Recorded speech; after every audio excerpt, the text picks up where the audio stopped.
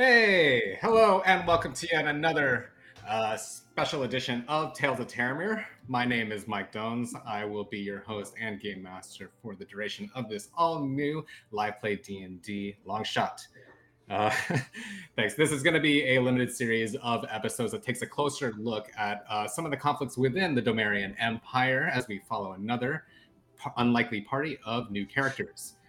And speaking of new characters, joining us tonight, we have the ever so delightful Hannah Nye, the roguishly handsome Justin Kirkwood, and of course, our GM of our regular campaign, Wes Ford, the Wes Ford in the player's seat. Yeah. Right. You guys haven't been paying attention.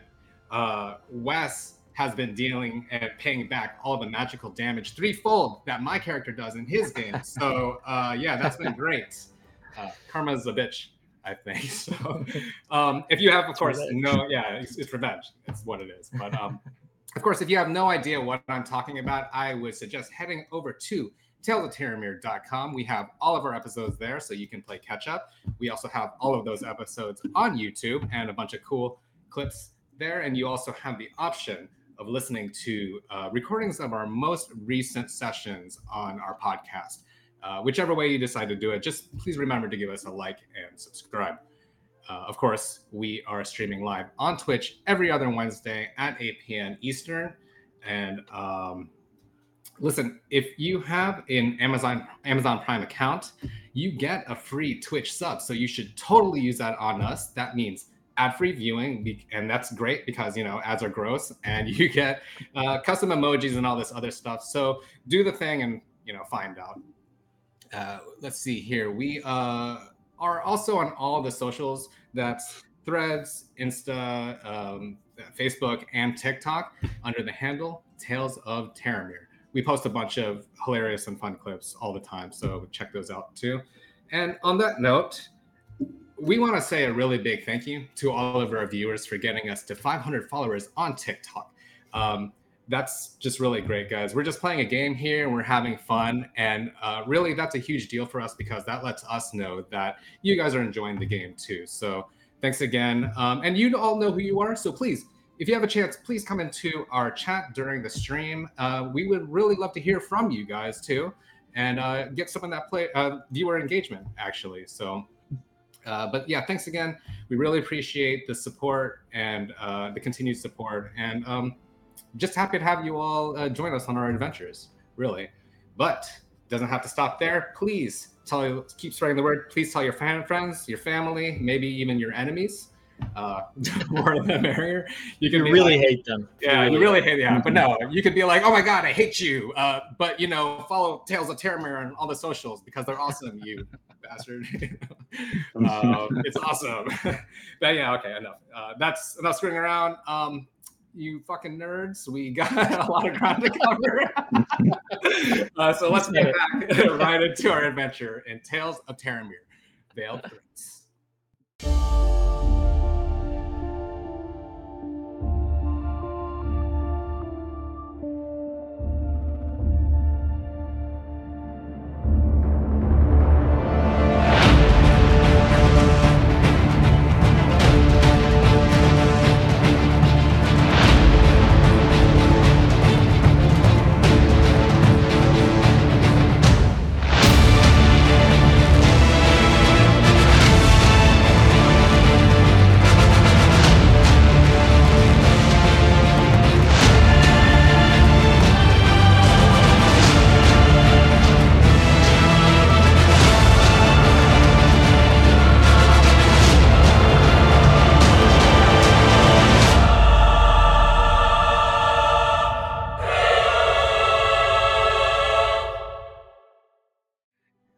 Last time on Tales of Terramir, Veiled Threats.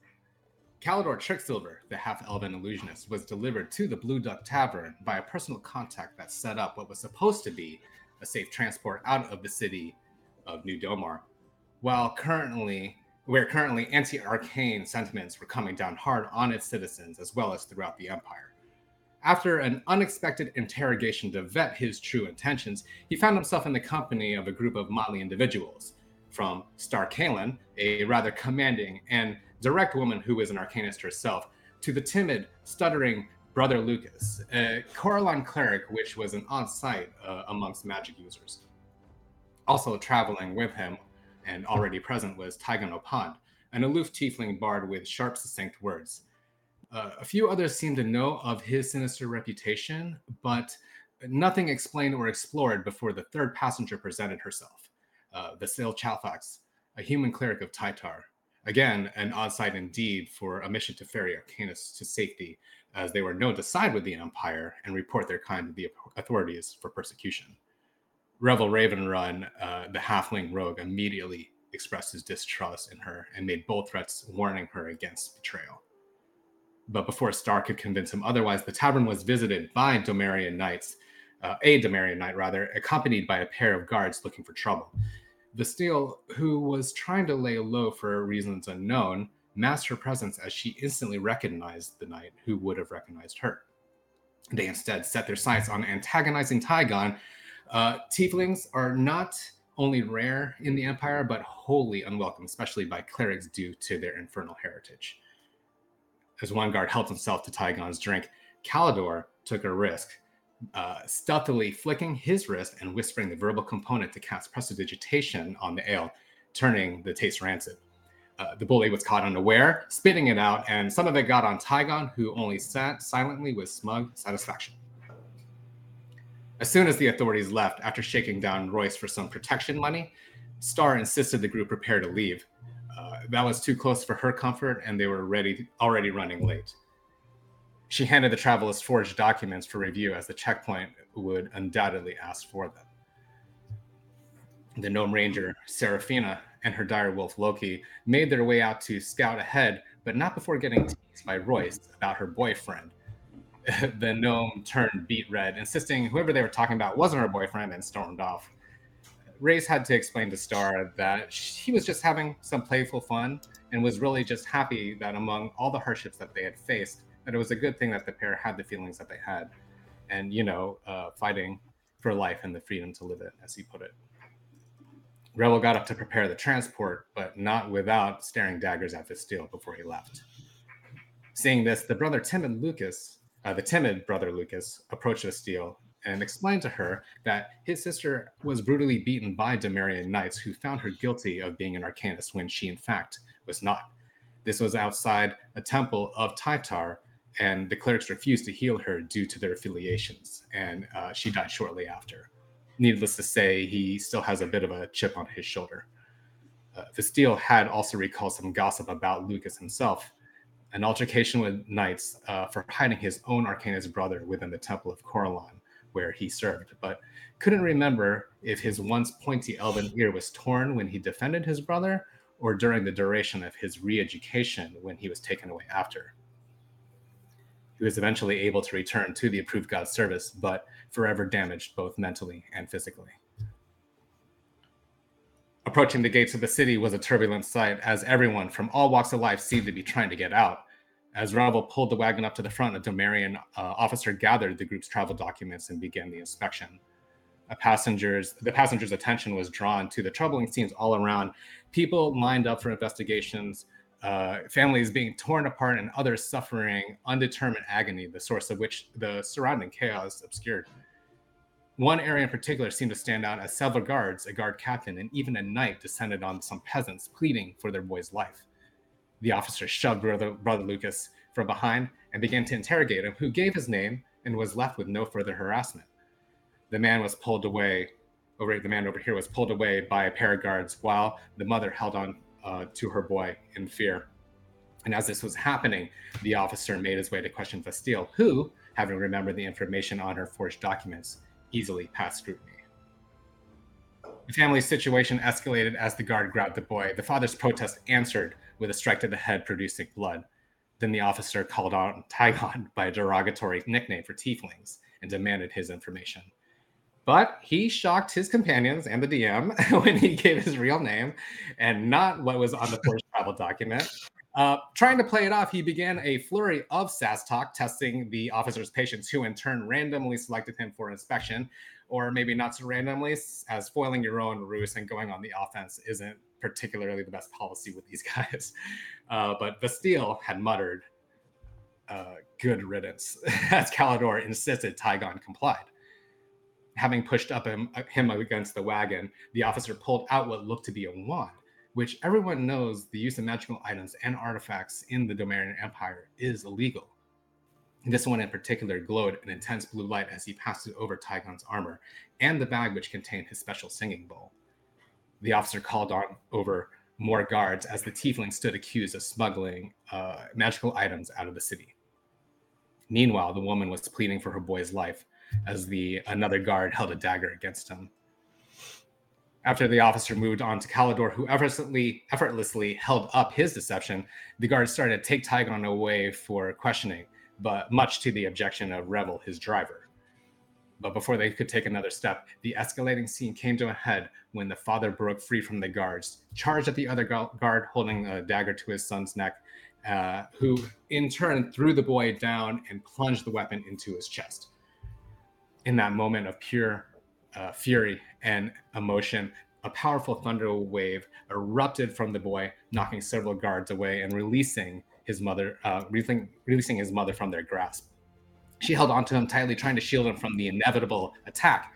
As the guards closed in on them, when almost without warning, the boy exploded in a massive fireball, engulfing everyone and everything in the area.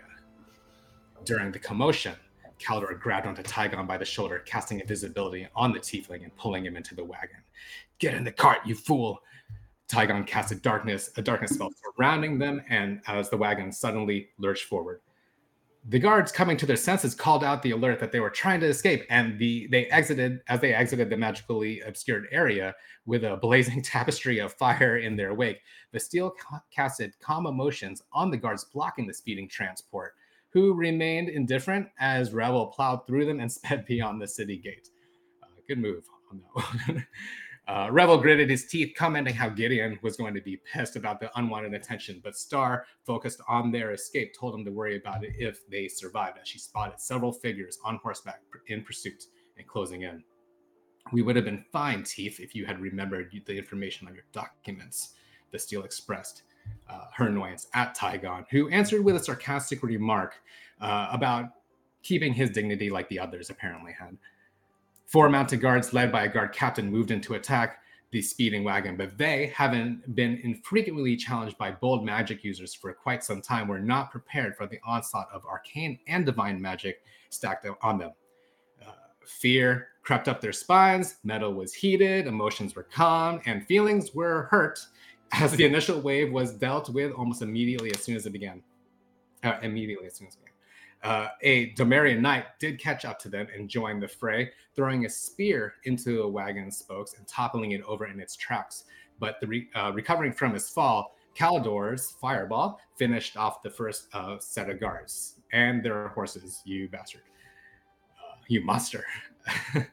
Another knight arrived, but was too late as they attempted to take on the escapees single-handedly, and the unlikely travel companions overwhelmed them with their abilities, desperately making a final push to escape the Empire's clutches for now.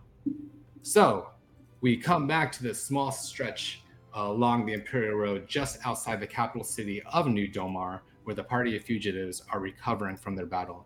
The cart is still toppled over, and the Domerian knight bound with rope before you. You guys did a lot last session. He did do a lot. Do you guys have a any lot to questions at all? Yeah, it's true. Let's see here. I believe we're not going to be here for very long, but we'll go ahead and bring you to the Imperial Road map. The cart is still toppled over, and if you remember, you didn't actually kill the Domerian knight. You calmed him, held him, and tied him up in ropes, and then kicked him over. I believe Tygon spit on him. But yeah, he's still alive as you guys are still recovering from your initial battle. No questions? Did we end up turning the cart over at the end? Yes and no. We're gonna kind of skip back on that here so that we can just kind of play it out and stuff. So in the meanwhile, Star is saying, brother Lucas, come back, coward. She doesn't really say that. Sorry, I don't know why.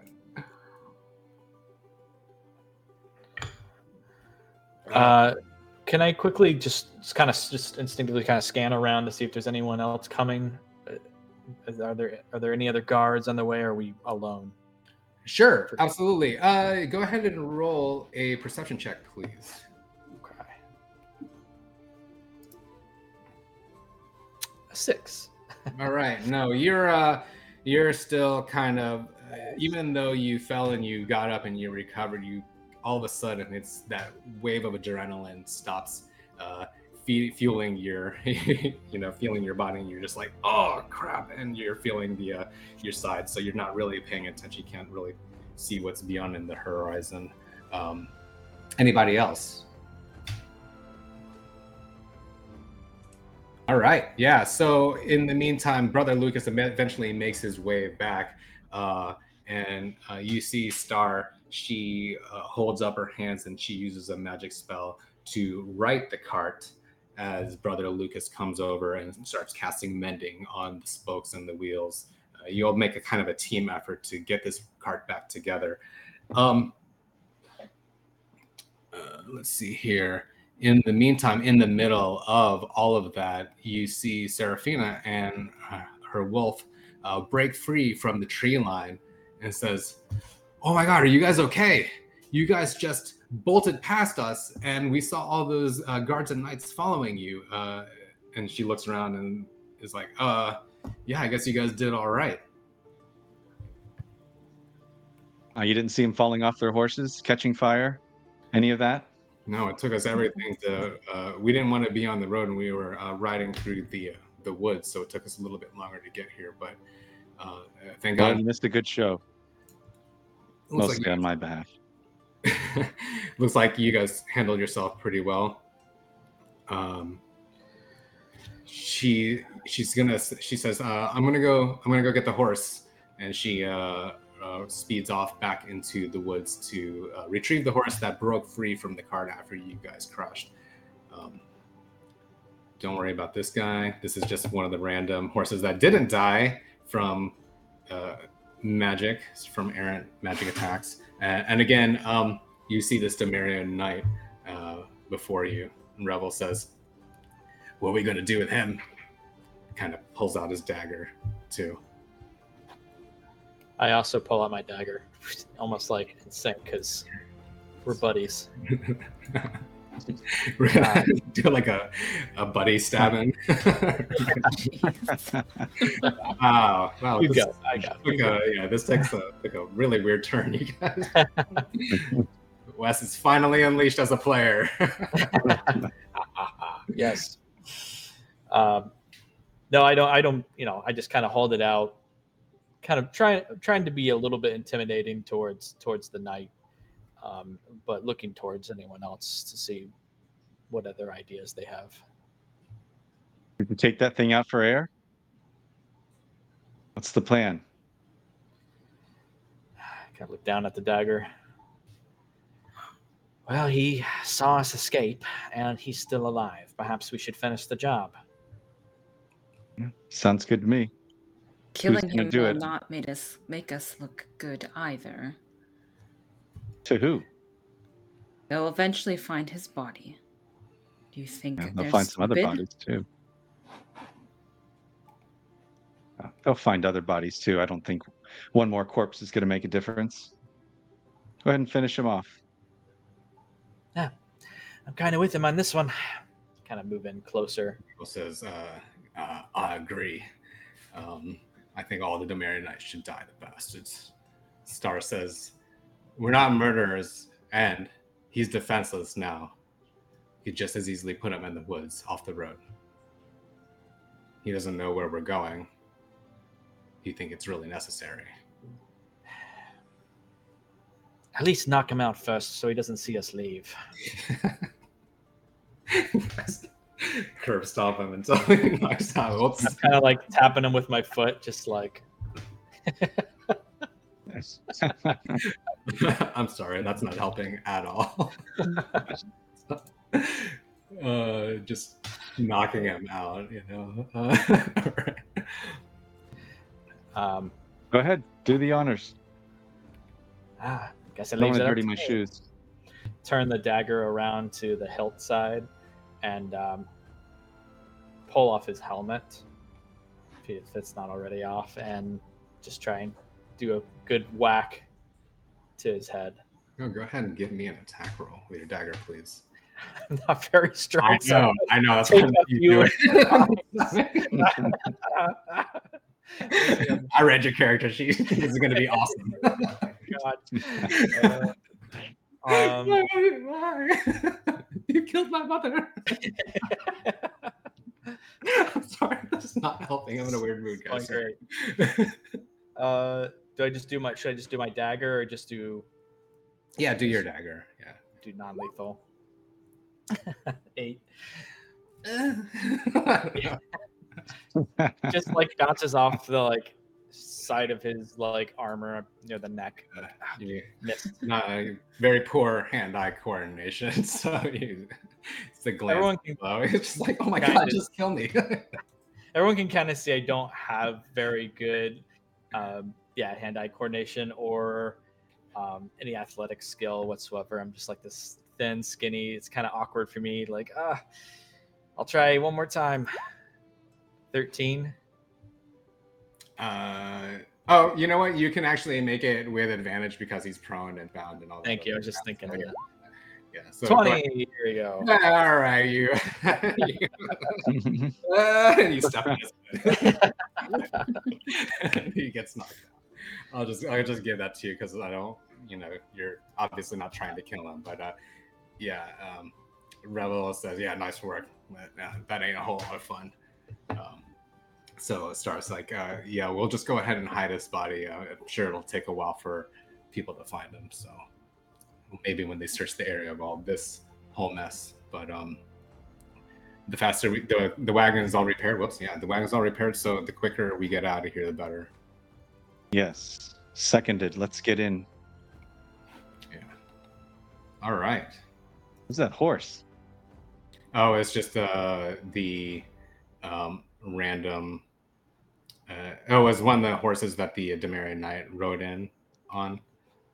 And then so Serafina brings back the the horse that you guys had originally on your cart and puts it back on. There's a little bit of a team effort going on, and you all can get back on there. Does anyone want to do anything while we're in this space right now, though?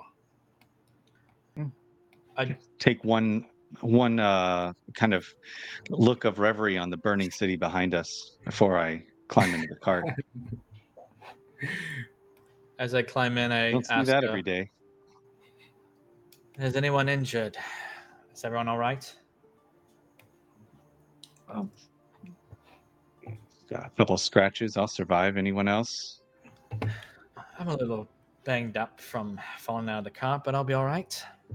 I can heal too, as we're going. So if you have any injuries, I can take care of it. So brother Luke is saying that.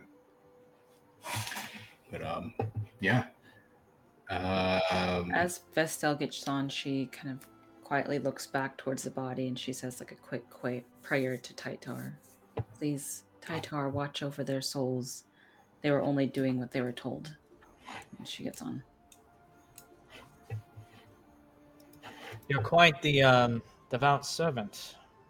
Vestel, right? Yes. I am a daughter of Tytar. Perhaps it might be good to have you on my side for once. If you are on Tytar's side, then maybe I will be on your side. You hear Revel mutter under his breath, "Yeah, don't count on it."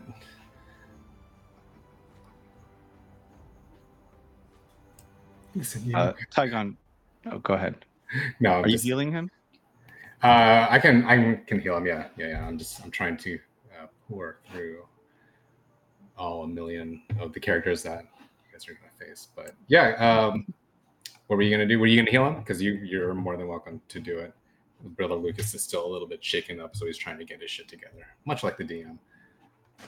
Yeah, Tygon makes eye contact with Star as he puts his hand on Counsel's shoulder and cast Cure Wounds.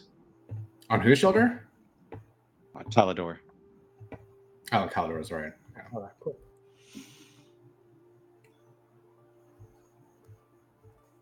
Level 1 for 9 healing. That's plenty. Thank you. Not such a bad guy, see? Yeah. Estelle's like, huh. She looks away.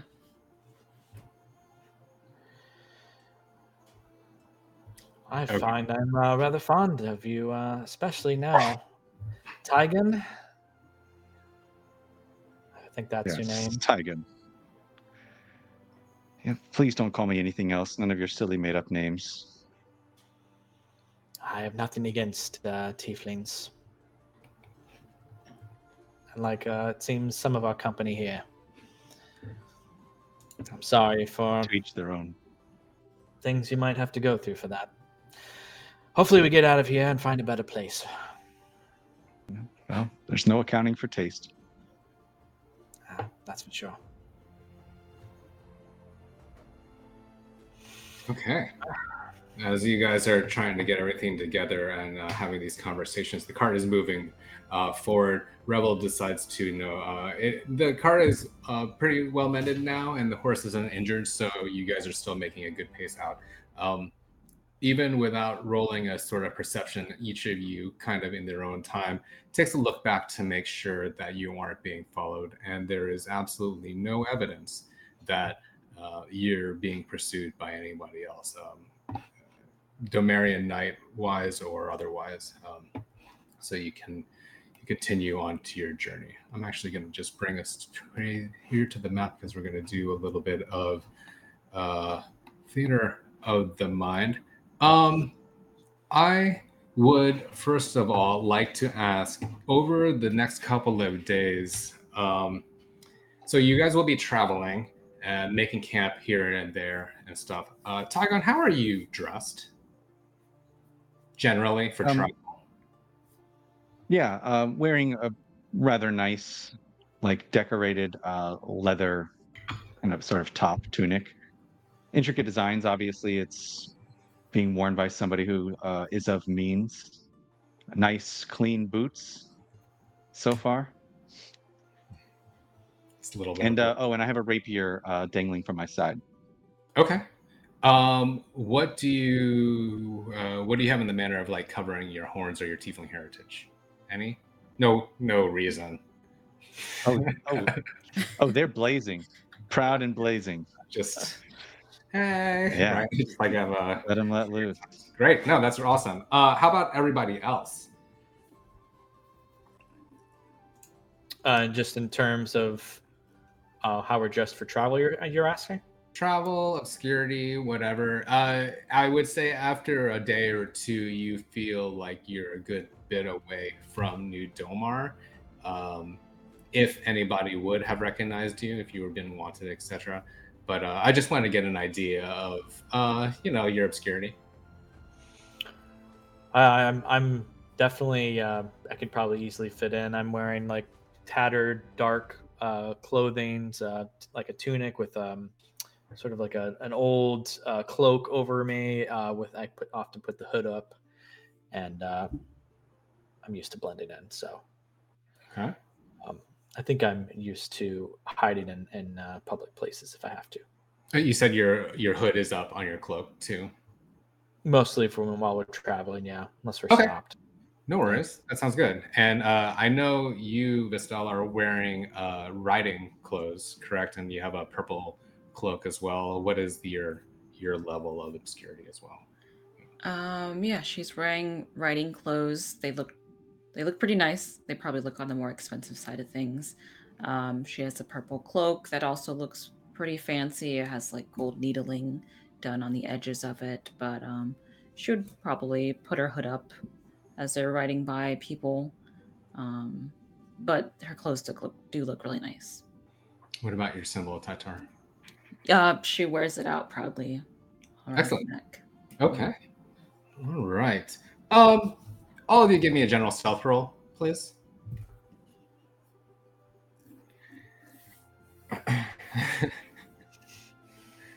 Oh, 17. Excellent. Okay. 16. 16 for Vestal and 6 for Tygon. All right. So That tracks. That tracks. yeah, that's about right. If you look on the map, of course, you guys are somewhere in between New Domar and you're headed north along the Imperial Road. Travel on the road remains surprisingly uneventful. Thanks to Seraphina and Loki scouting ahead, you've been able to avoid any sort of complicated entanglements with associates of the Empire, and as a result, you're able to keep a steady pace to your destination. You've been pretty much moving along the edge of this forest called the Golden Thicket. It's a dense forest that seems to be in perpetual fall.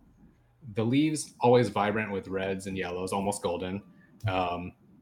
Browns and oranges all year round. The forest itself is flanked between the Imperial Road and the southern reaches of the Arcturus Mountains, and extends from the city all the way to Halcyon. And so the road splits the visual kind of seasons along the two sides of your journey. You have like the big fall-like trees on the right and just the lush green fields on your left. Some of you with better educations have heard that it was once a magical place inhabited by elves until the Empire drove them out due to their anti-magic stance. After much bloodshed, the one main elven culture that presided within vanished without a trace.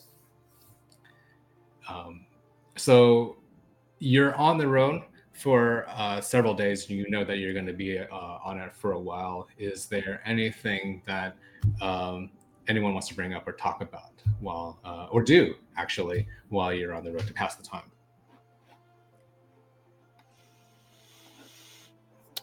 I have many questions for my new companions. I think I'd like to get to know them a little bit better, just so I have more knowledge on them. I guess at one point, I kind of talked to Vestel and go, so what really brought you into the likes of us? Surely someone like you wouldn't be on the run. You look like you have a lot of gold. I may not. I wouldn't say I'm on the run. I'm on a mission. This is a mission for Tytar. It's nothing similar to what I'm assuming you all are here for. This is something for my god. And your god wants you to leave the Empire? I'm not 100% sure yet, but what are you here for? You're running because of your magic? Yes. I'm an arcanist. I wish to perform my art and freedom as I think it should be. I think it's not right what the Empire has done. It's twisted. It's corrupted a part of what I believe should be natural. And I suppose I do have a little bit of a knack for it, but I'm more just interested in the fact that I can tap into it. The fact that I can read a piece of parchment and learn how to cast spells and create something from nothing just by studying a piece of paper. And I think that's too powerful for the Empire to control, so they've decided to cut it out. Well, I'd rather stay away from a place like that, even if it is my home. And I've decided that's what I'm going to do, so I'm leaving. Star interjects too and says they've cut it out for people who are not fully on their side. I don't know if you guys noticed, but back there when we were at the checkpoint, the guard was using a wand on Tygon. Starting to see more and more of that everywhere. They're being a little bit more brazen with using magic themselves, even though other people, the commoners, us, will be persecuted for stuff like that. Well, if only I had pearls to clutch. In shock that the Empire would be hypocritical. How naive are you all? This is nothing new. No, it's not. But it's gotten to the point now where they're not even hiding their hypocrisy. Good for them.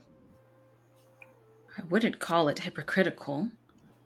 They're using the tools needed to weed out these people who are causing destruction. The Empire has kept us safe for over 100 years now. Why go against them now? Well, perhaps it hasn't always really kept us safe. What if it's just an illusion? Something I know quite a bit about. That's exactly what an illusionist would say. Fucking improvs. Perhaps it's just a mirage. I never felt safe, personally, even if they like to say that I am. Well, what about that boy back there? Were they protecting us from him? Or pretend I said that in Revel's accent. That's what were they protecting us from him? He just wanted to be with his family. They caused that explosion. Right. We don't know if he might have, even without all the pushing from the guards. Imagine if he had done that at school. Well, imagine if he was able to learn how to control his power. He was allowed to be trained. Even so, it's not right killing children, tearing them away from their families. Gonna defend that one, Highborn?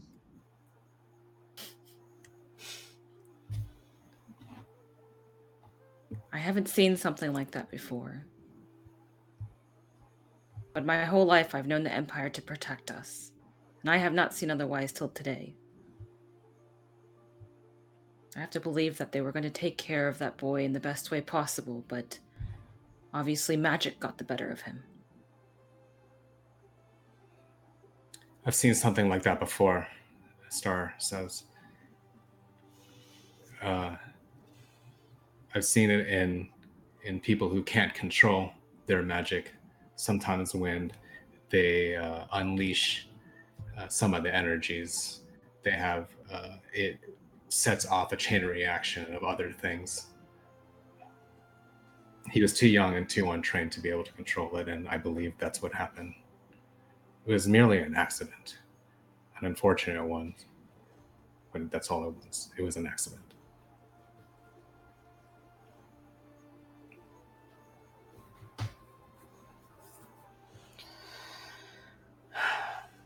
Perhaps if he had learned the right way before all of this knowledge was lost, perhaps that wouldn't have happened. Perhaps it would have been embraced. And he would have learned how to control that magic. What about people like him? Brother Lucas points at Tygon. He can control his magic. He hurts people. Yeah, what's your deal anyway, Tygon? Why are you here? You have gold too, I can tell. I like to steal from people like you, typically. Give me your gold. Sorry. Again, I don't know why I'm doing that. Sorry. It's your instincts coming in. No, It's your nice instincts coming in. like, oh my god, I'm gonna rob these guys on this. Sorry. Keep going. Sorry. What's my deal? Well, I don't care about politics. I've always been relatively ignored by the Empire, thanks to a pocket full of gold. But I went off for some business, came back, and a bunch of rabble and destroyed my family's home out of sheer jealousy, I assume. My family, who's been living on the pond for countless generations, razed to the ground. The disgusting waste of it all. Anyway, I just grabbed what gold I could to start a life somewhere else. Should be easy. Find another group of rabble to control. Next thing you know, I'll be running the town again. Of course, I'll miss my family. I was fond enough of them, but tears don't really amount to much. Anyway, can we speed this card up? I really can't get out of here fast enough. I'm sorry. Did you want me to ask about you? I already talked about myself. Yeah. Okay. You weren't listening, though, were you? No, I've heard enough. No, you're very enthusiastic about how magic will change the world. It's all very heartwarming. I can't wait to get out of here either. Everyone sits in an awkward silence for at least the next few minutes as the cart goes on and you guys find a camp several hours later to rest for the evening. This is actually going to be a good time to take a quick break. Of course, we are streaming live on Twitch, which is free for everyone. And if you're having fun, we'd like to see us keep doing the thing, then give us a follow. No big whoop. And how about this? If you subscribe, we'll give you ad-free viewing and free emotes. Very cool. So, but remember, if you have an Amazon Prime account, you can get a Twitch sub for free, which you could totally use on us, and that would be pretty cool if you did. All right. So sit tight, BRB. We'll see you in a few minutes. I'm Mike Dones, and you're listening to the Tales of Terramere podcast. We play live on Twitch every other Wednesday at 8 p.m. Eastern. Subscribe for ad-free viewing, custom emotes, and access to private Discord channels. For more information, check us out at twitch.tv/Tales of Terramere. You can give us more of a countdown than that, Charlie. Hey, welcome back. We are currently on the Imperial Road, traveling for several days as we move on to our destination. Does anyone else have anything else they want to say or do while in any time in between now and whenever you get to your sort of next destination? There are a few days. It's about a week's worth of travel between New Domar and where you're all headed. So there will be opportunities to be camping here and there, or camping, or setting up camp along the road. I do want to say that you do notice that Calidor, almost like excited that he's kind of free from the city, is almost obsessively going through his notes, like on the road and when camping. He's constantly going through. He has just like this collection of random pieces of parchment and paper, less of a spell book, more of just like a collection of random notes, from all various different places. And kind of just going through them and just like obsessively trying to absorb them, almost excitedly, now that he almost feels like he's not being judged, Star has also made comments too about how it's kind of indicative of the magic culture in this area. As there's no formal training in the Empire. It's very dangerous to have anything sort of like that, lest you become persecuted for your abilities and for your talents. So yeah, she maybe gets into a conversation with you or two also about exploring those things that you're not able to talk about in the open, especially in a city such as New Domar. And I actually forgot, you are from New Domar? too? Like, have you grown up there your whole life? I have, yes. Okay, interesting. Yeah. Right. Vestel too, right? Uh, Yep. And I know that Tygon is from a smaller village just outside, I believe. Mhm. Okay. Okay. Well, again, due to Seraphina's scouting and just something in general, you don't seem to find any trouble on the road. It seems pretty uneventful. You guys are making a decent pace. You don't have to slow down or hide in the forest at all. And you pass by a good number of travelers here and there, but that's normal. But like you said, you sometimes you obscure yourself. Sometimes you wear your amulet proudly, and nobody seems to think anything different of it. There's not much between New Domar and where you're headed.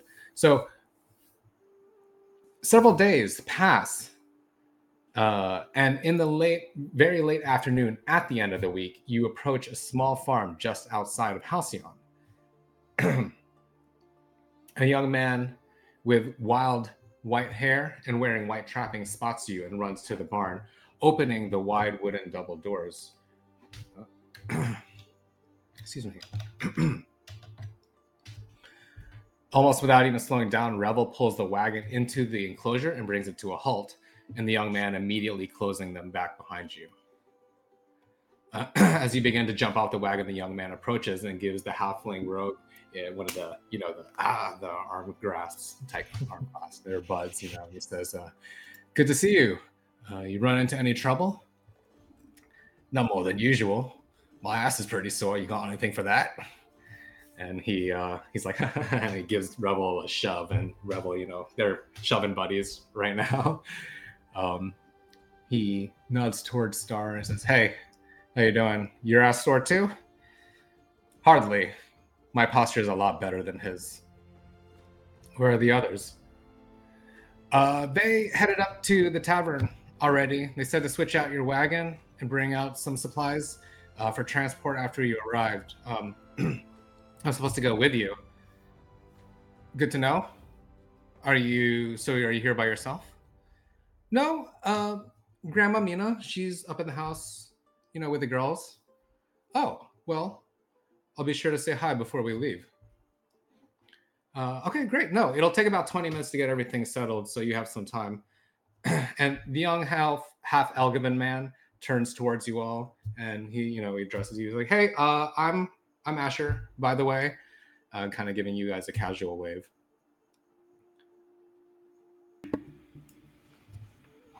Actually, I have a picture of Asher right here. I do, somewhere. It's a rather young-looking half-elf. Half-elves, are a little bit hard to peg down as far as age goes, but he looks relatively young for a half-elf.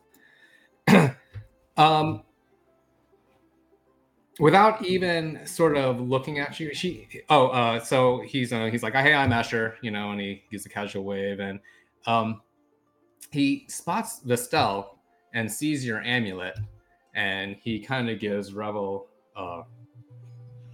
like a side look too, and kind of minds his own business and goes back to maybe unhitching the horses from the wagon, and without even looking at Star, just making a completely awful attempt to be nonchalant about it. I'm not even going to make you roll a perception check. He says, "So is Seraphina with you guys?"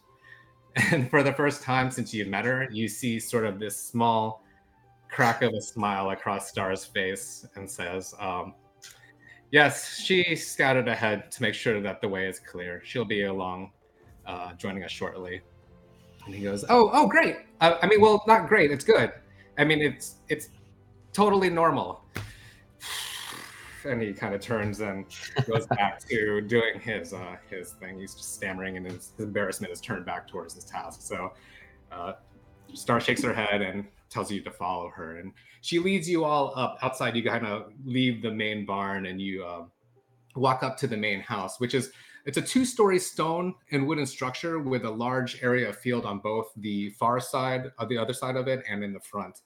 The back of it sits like a fair distance from the edge of the golden thicket, and the sun's starting to come down over the west part of the horizon, it causes the tops of the trees to almost like glow in the background. There's smoke coming out of the chimney, and as you approach, you can smell simmering meats and vegetables cooked with comforting spices, wafting in the air, complemented by the scent of freshly baked bread and sweets. The door is wide open, but Star stops before the threshold and knocks on the frame gently. And you hear a sweet voice say, "You're late." Star actually smiles as she walks through, just beaming, says, "I'm never late." And following her, you step into a warm, rustic home where well-crafted wooden furniture welcomes you to the wide open spaces within. A cozy living room gives audience to the large fireplace. A long, heavy table made for a family and their guests leads into the well-stocked kitchen adorned with pots, pans, and all manners of vegetables and in baskets, dry meats, and garlands of fragrant plants hanging from the ceiling. In that kitchen, an older woman with long red hair, streaked with strands of silver tied into a braided ponytail, turns towards you with a kind, disarming smile. And she wipes the cooking chores from her hands on a rag. For a brief moment, she makes some of you in particular miss their mother. It's hard to place how old she is, as she looks remarkably well through the scant signs of age on her face. Her skin seems to glow, even though she's not standing in any direct light. And speaking of light, as you are looking around the house, you notice that the lanterns are illuminated, but not by fire or candles, but rather unflickering spheres of illumination.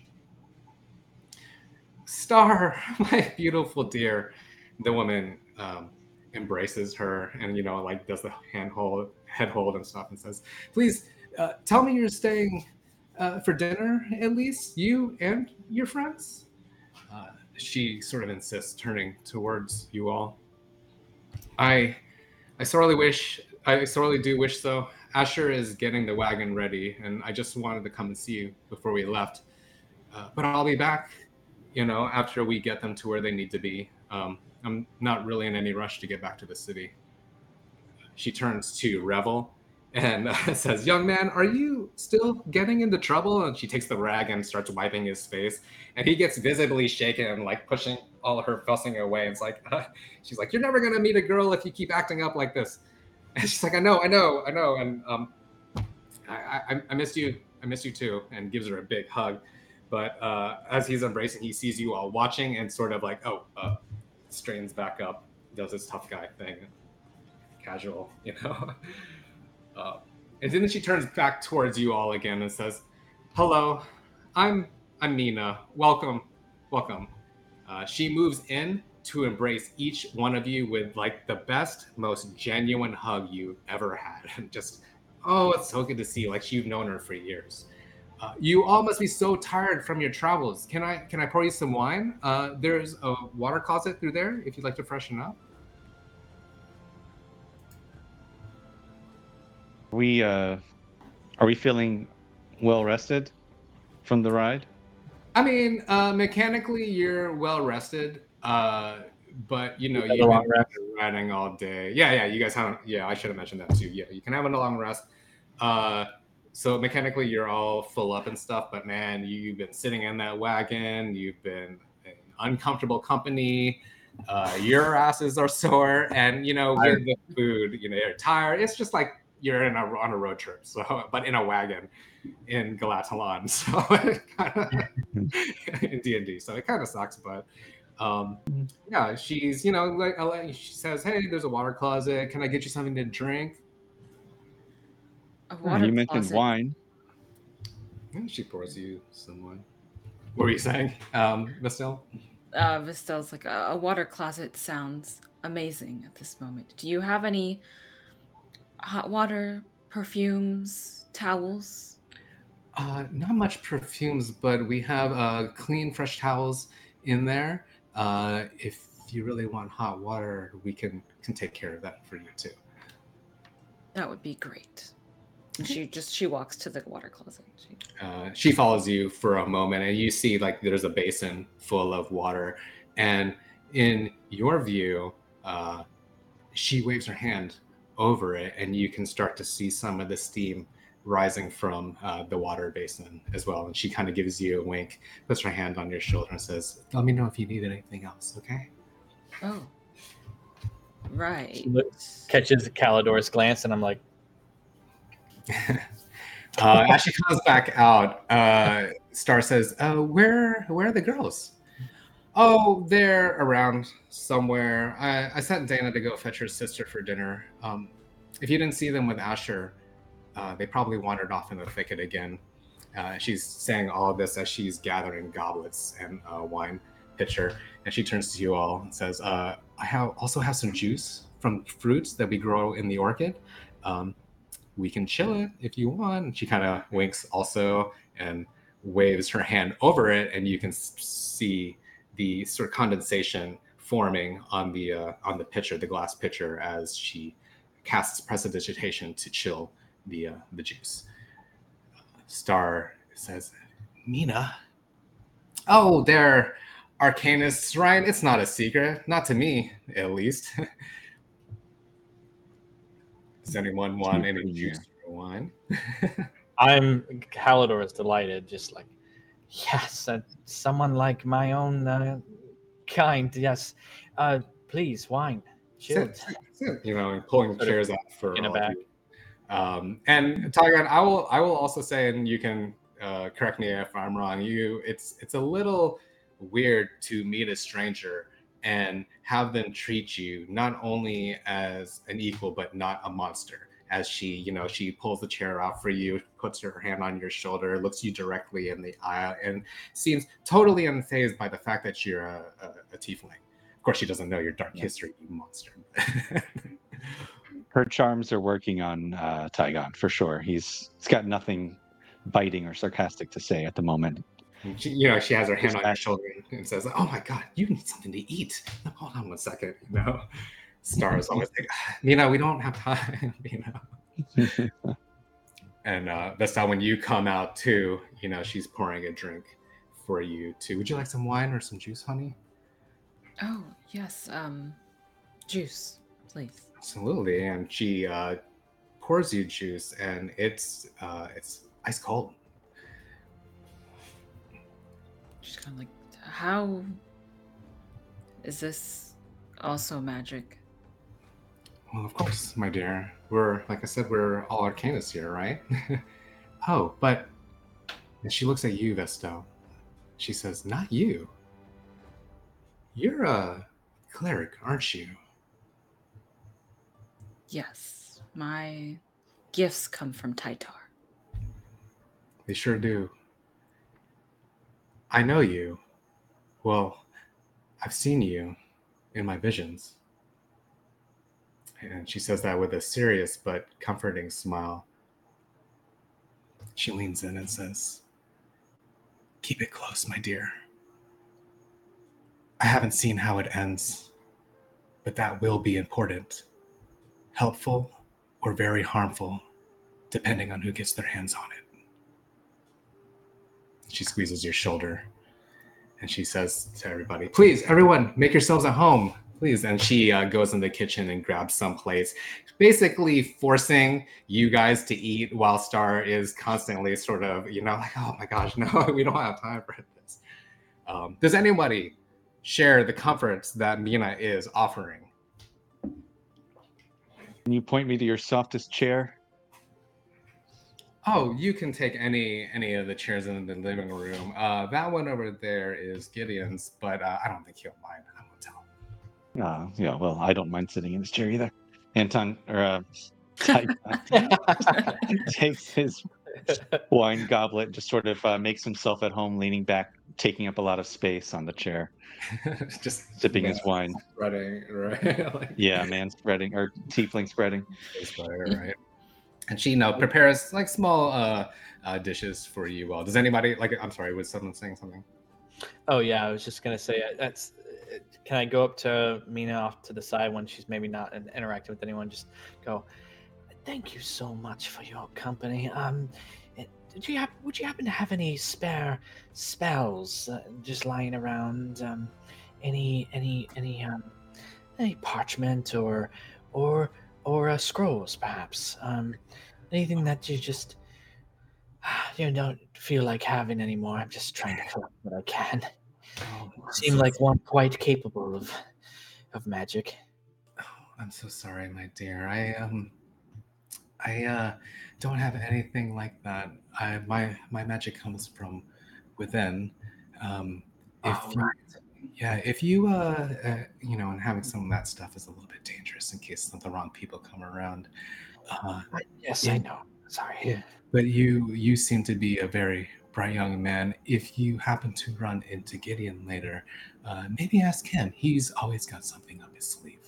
No, and I am very sorry, dear. Are you hungry? Famished. Yes. So she's like shoving, she's like, here, take this. And she has like a small bundle of sweets that she has. And she, here, take this, And it's a substantial bundle. It's actually enough. You can count it as a ration, but it's like really good homemade baked goods and just made with love, I guess you could say. In fact, at some point she actually gives all of you like a bundle of baked goods too, which you can count as a ration. By the way, out of character, do we need to minus any rations?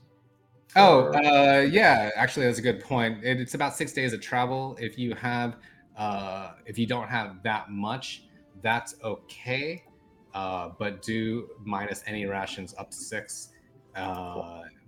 Otherwise, between all of the rest of the group and Serafina being able to produce game and stuff like that, she can feed you all too. But thank you, good question as well. But yeah, you guys can add the. It's like in the RPG where the food, it's the baked goods. It counts as a food for. Anybody else taking in the comforts? I know Caldor and Tygon have made themselves comfortable. Vestel, are you? I guess you wash your face and are getting the travel off of you. That's correct. Right. She's cleaned up as much as possible, and she sees the food and the juice that she has, and she asks me, was this all made with magic? I don't know. Would you consider love magic? I'm just kidding. Just kidding. No, not all of it. I gotta say that sometimes when you've been alive as long as I have, sometimes it's just nice to make things with your hands. Yeah, of course. She'll kind of uncomfortably she'll sit down and look at the food, and she kind of like prays under her breath. You can kind of hear her saying, Taitar, please bless this food. But also kind of something along the lines of, if this isn't what I'm meant to be eating, let me know. Like, give me a sign. Big lightning bolt tears through the Right. house. I wish people would stop doing that. Stop praying in my house. No, it's fine. In fact, after you're bowing your head and you're praying, and you notice after you're done that you kind of suspect Mina was next to you and almost just bowing her head in silence out of respect with you as well. And she puts her hand on your shoulder again and says, let me know if you need anything else, dear. Oh, thank you.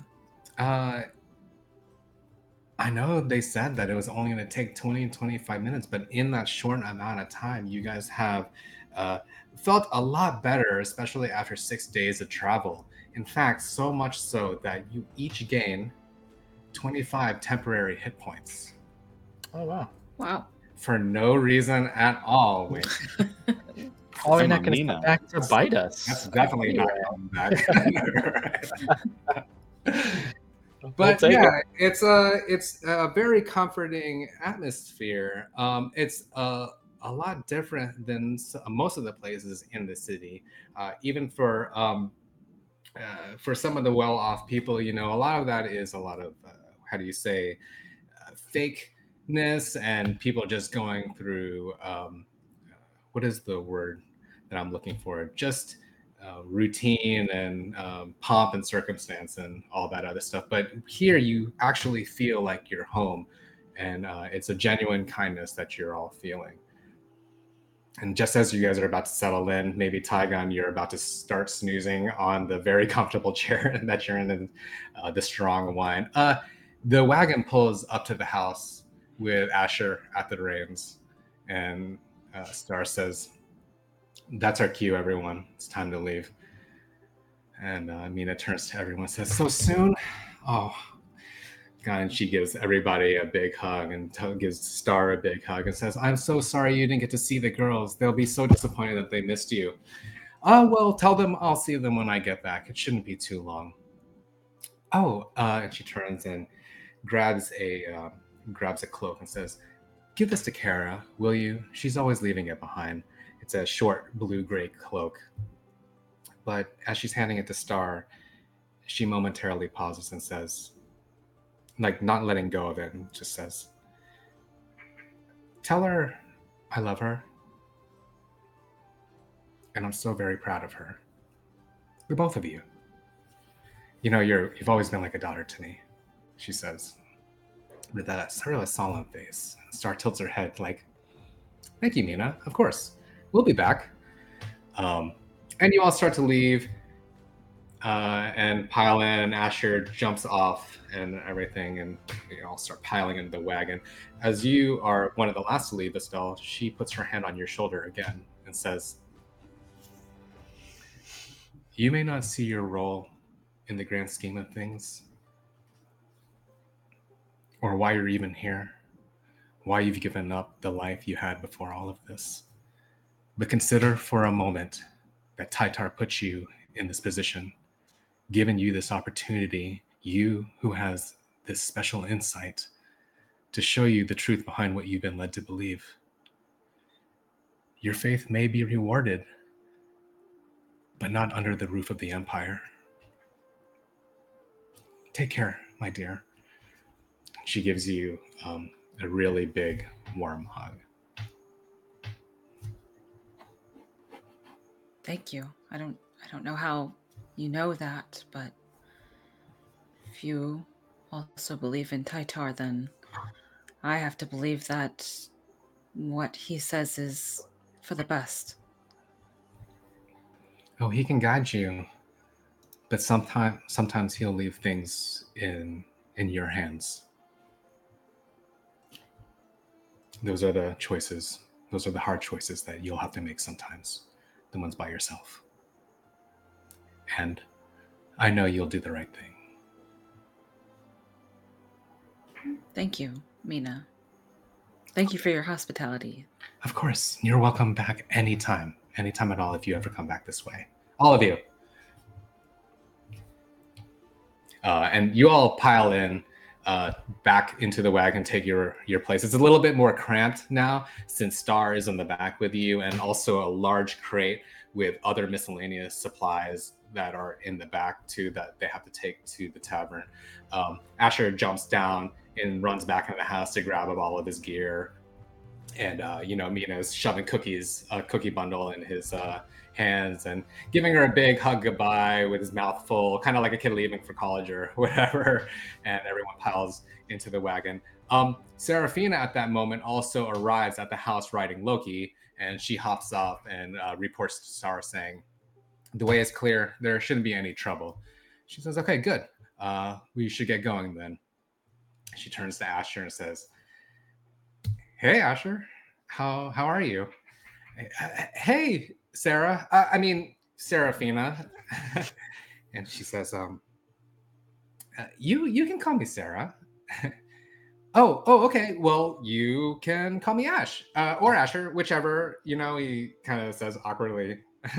At that moment, Loki jumps on him, knocking him over on the ground. This big giant direwolf is knocking over this half elf and licking his face, and he's like, "Oh God, all right, hey, it's good to see you too," And after that goes on for like a minute, he kind of fights him off, and is like, "So hey, listen, after this run, my next assignment is taking me to New Domar to meet with a Pangenian contact. And I was kind of thinking that maybe you'd like to go to the city together, back to the city together. And her face gets really serious and says, I don't like to go back to the city. And he says, oh, yeah, sorry. I just meant, and then she lightens up and says, Asher, I'm just kidding. And she smiles and puts her hand on his arm and says, I'd love to. Oh, well, right. Okay, good. Well, I'll see you then. I mean, like we'll go right after this. Well, not right after this, but and he's just kind of stammering through his words, and she's just smiling, and he's still fighting off Loki. So she whistles, and he gets off, and she mounts him back on, and then looks at Asher, gives him kind of a flirty smile, shakes her head, and takes off ahead of the cart. Asher, now slobbering wet, or wet with slobber rather, gets up, brushes himself off, and gets on the wagon, and takes his position on the stage where Revel is also sitting. And Revel just has this huge shit-eating grin on his face and kind of does this turn towards Asher. And Asher's just like, shut up, and gives him an elbow, and the cart goes forward to your next destination. Mina is waving in the background. You all be safe.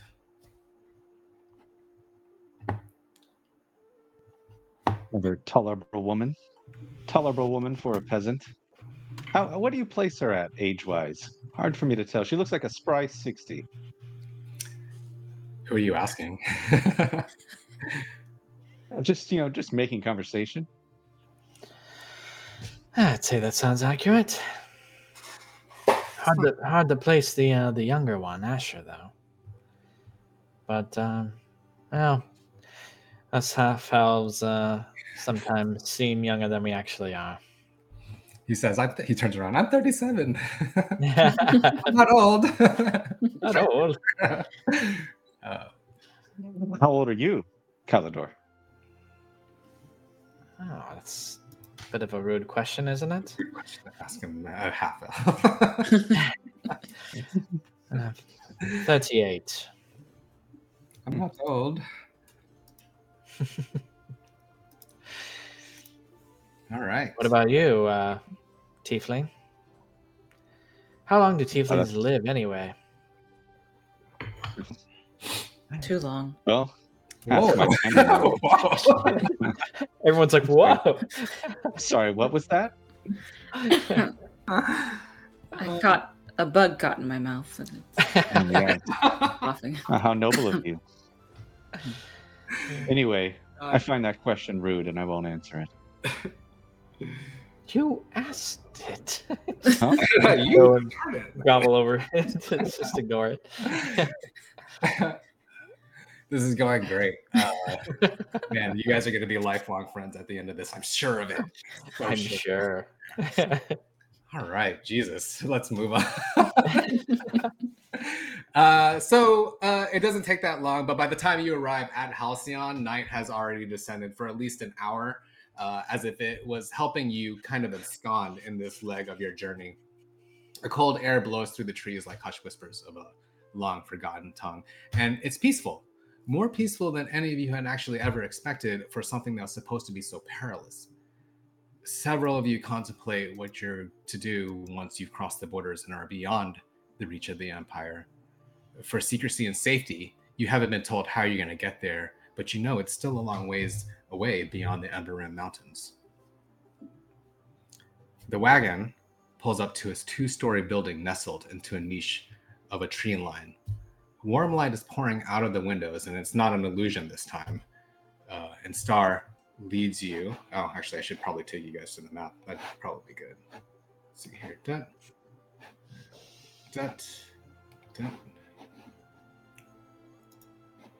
I need you all to bring yourselves to the bottom of the map. Okie dokie. All right.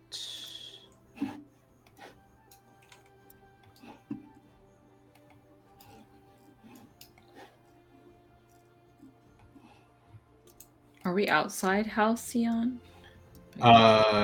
You are currently now in Halcyon. Okay. Have you ever been here before, Vestal? She's probably traveled here once or twice. Like through? Yeah, through. I got you. Okay. It's a small city, right? Small town. A little small town, yeah. Yeah. Let's see. I see Tygon. See Vestal. Where are you, Calidor? I'm right next to Tygon. Oh, I see you. Okay, I'm so sorry. Yeah. Duh. Okay, so He's hanging out with his bestie. Well, I thought we'd be besties until I found out how much of a dick you are. You just wait. Justin, we might have a conversation in between this and the next game. Not really. I'm really very concerned about talking to Hannah, actually. Let's see here. Okay, so told me to see. I'm trying to find decent music for this place. We'll just go with that. Star leads you through the large double doors as Asher and Revel bring in the crate and other supplies behind you. Let's see here. We'll go ahead and crack open the door. Big double doors. You kind of do the. They're not like saloon doors or anything like that, but you guys walk through.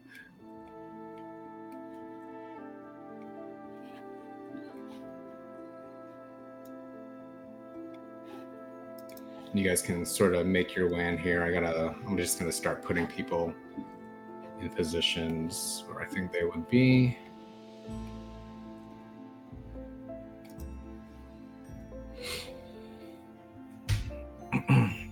Inside, you find a very comfortable place.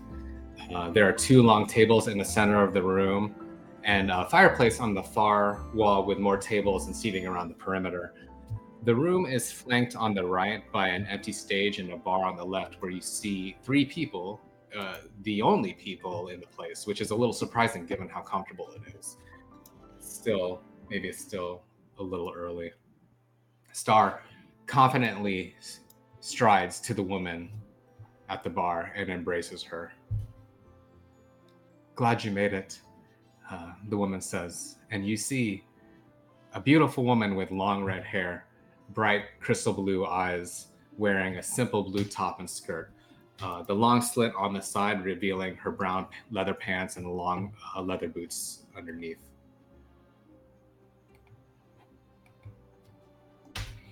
Her skin seems to shimmer or glow, even when turned away from the light, and she has a kind smile and a gentle expression, very akin to Mina's. Star says, not a bad journey this time. Well, not as bad as it could have been. She hands her the gray blue cloak. From your mother, of course. She says that she loves you and is proud of you. Then you hear a voice behind her saying, do you always expect trouble?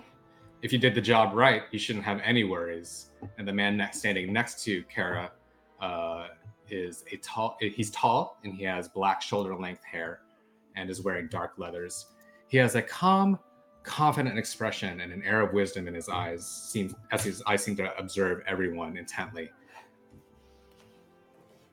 Star does the arm grasp with him and says, well, we had an interesting departure. And Rebel chimes in. It was bloody bedlam. It was bloody bedlam. It was. He's Cockney now, so that's canon. He says that as he and Asher are bringing the supplies, the crate and the supplies to the bar, and Gideon just looks at Revel without saying a word, just kind of stares at him. It wasn't our fault, though. Some poor got himself all blown up. Took a bunch of guards with him. Plenty of civilians, too. Star says, "We were chased, but the group was able to fend them off rather well, too." And the man turns towards you all and says, how unusual to be so proficient in the arts within the confines of the Empire's embrace. You all must be very talented, and I'm happy to hear it. Welcome. I'm Gideon, and this is my wife, Kara. And she smiles and gives a polite bow. And the man behind the bar coughs, and he says, "Oh yeah, and this is Taryn." And he turns towards you all and says, Taryn turns towards you all and says, "Oh, don't be shy. Come on up. We're not the Maple Crossroads, but we still got good ale here." He says. He starts pouring a few big steins, like big, end of travel steins for you guys. And as he's pouring, he looks towards this ale and says, "Or perhaps some wine for the lady?"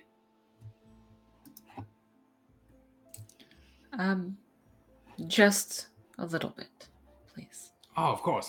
And, fills it almost to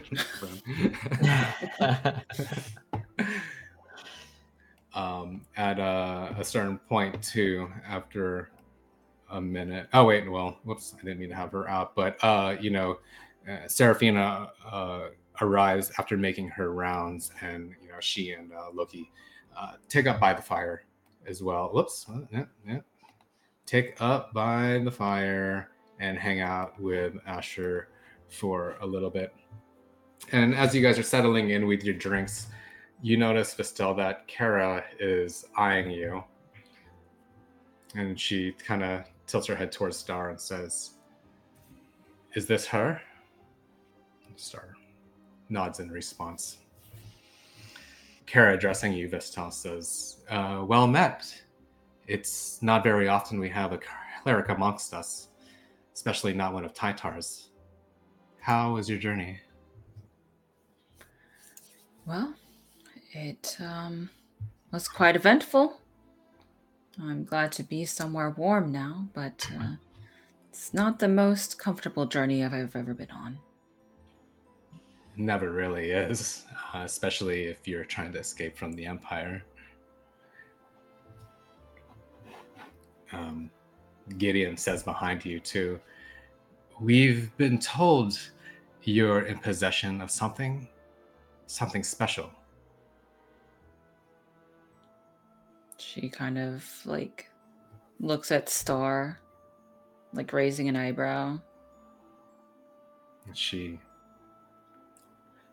there's anyone you can trust, it would be these two.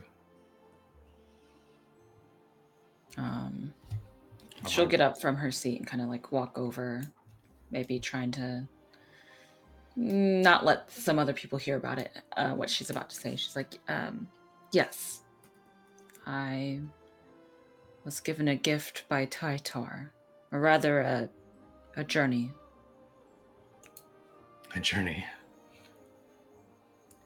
May we see it?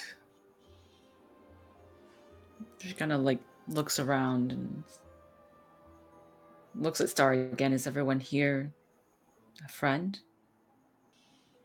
I wouldn't say friend, but you're all going to the same place.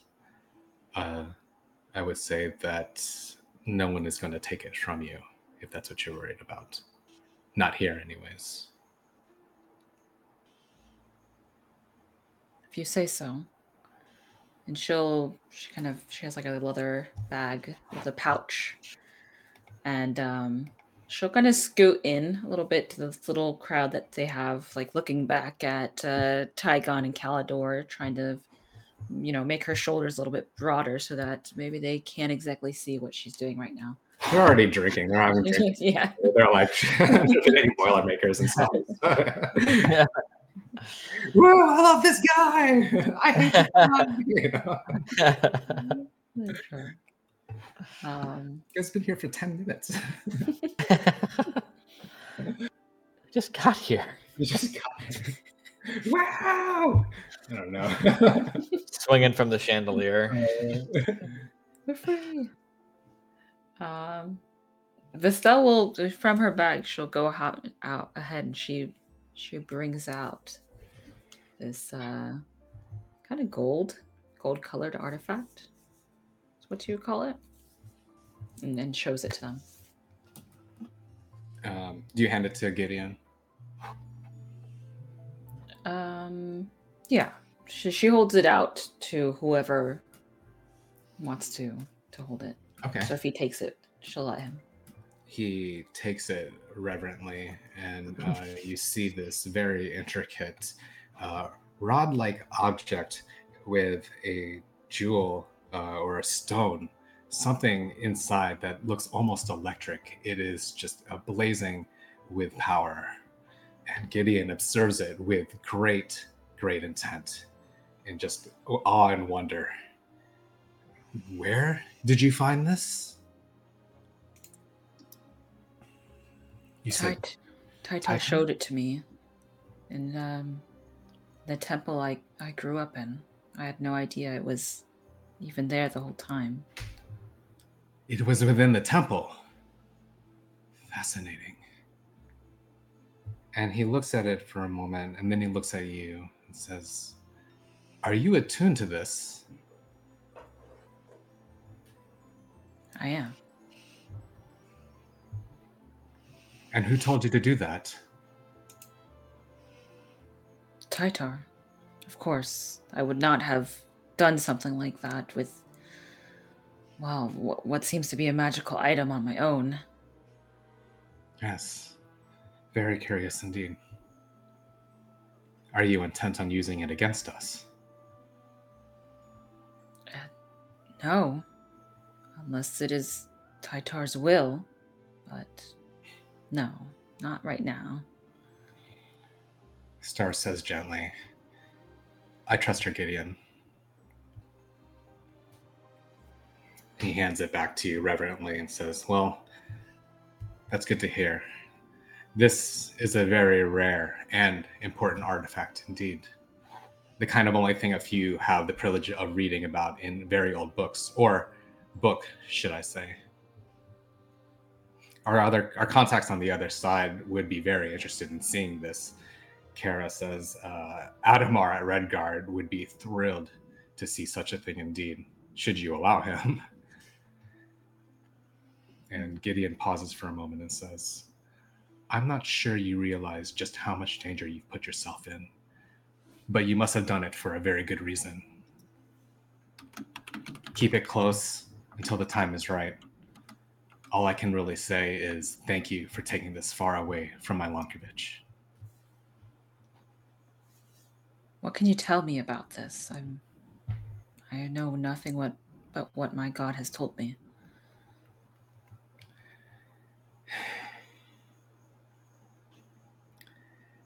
This is a very old thing, very old before a lot of our times, maybe even older than before the Battle of Spell and Blade.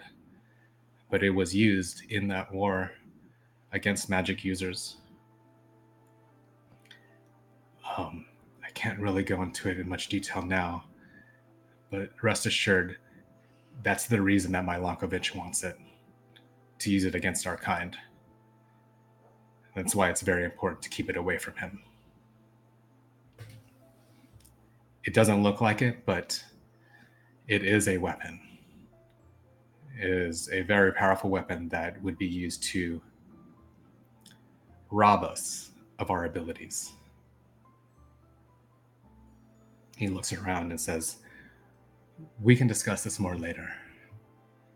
Just keep it safe." And I don't know if you had it wrapped up or in a bag or whatever like that, but he kind of helps you does the motions and helps you wrap it back up to keep it under wraps.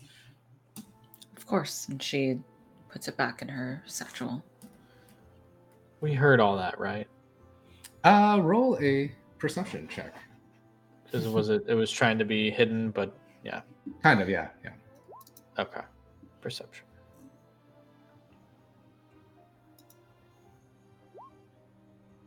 10. 17 for Tygon. Yeah. Tygon and Kaldor, and Revel are kind of buddying it up there a little bit with the drinks, kind of shaking off the travel. I would say that Tygon, as you guys are talking to you catch a glimpse of it, and you side eye it as well, and you see what it is. You didn't hear very much. You heard scant things about what they were talking about, but she's got something very serious, very expensive looking, and very old in her possession. Caldor, you're taking just sort of rubs the tip of his horn in thought. Oh, not in here. Take it outside. Ow.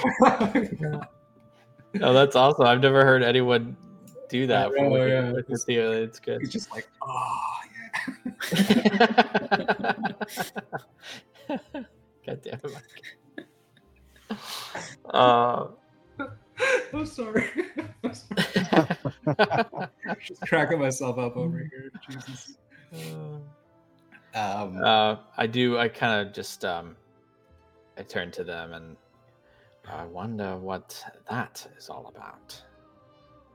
Starting to find myself more and more uncomfortable with whatever Vestel is hiding. Revel's like, you want to kill her? Let's kill her. No. You might have to. Yeah.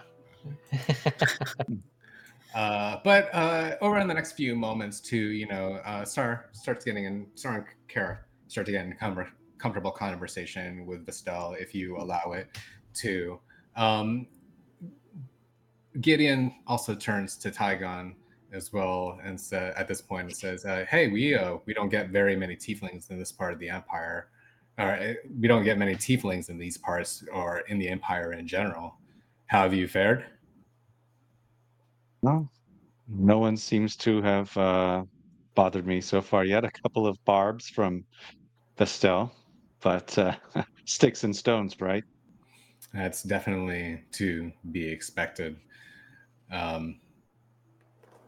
Where are you headed after this? Where are you trying to go? How far can you get me? Well, we can definitely get you on the other side of the Ember Rim Mountains. We have a couple of contacts. We don't want to get very specific should anything happen between now and then, but you, after leaving the reaches of the Empire, you'll be free to go wherever you want. Have you been that far? I haven't. No, I've mostly stayed on my family's property, but fortunately that's not an option any longer. Really what I'm looking for is a nice rustic village with nice, hardworking peasant people, preferably those who don't maybe have much leadership in their community. I'm something of a leader myself. If you know of any places like that, Mike the DM is like, God damn it. It's like, oh yeah, there are dozens of villages outside of the other side of the Ember Rim Mountains. No, I'm sure there are many settlements, even undiscovered settlements, that you might have access to. Actually, very accepting communities, people of, I wouldn't like, not derogatory, but people of your kind that might feel themselves comfortable, be able to be more of themselves beyond the reaches of the Empire. Well, that sounds absolutely lovely, Gideon. At this point, too, Kara had broken away from her conversation with Vestel and Star and was listening to you guys talk. And she looks at you and says, "You have a dark cloud over you. I sense a lot of pain and anger. I hope one day you'll find it in yourself to temper these emotions and use those powers to help people and not harm them."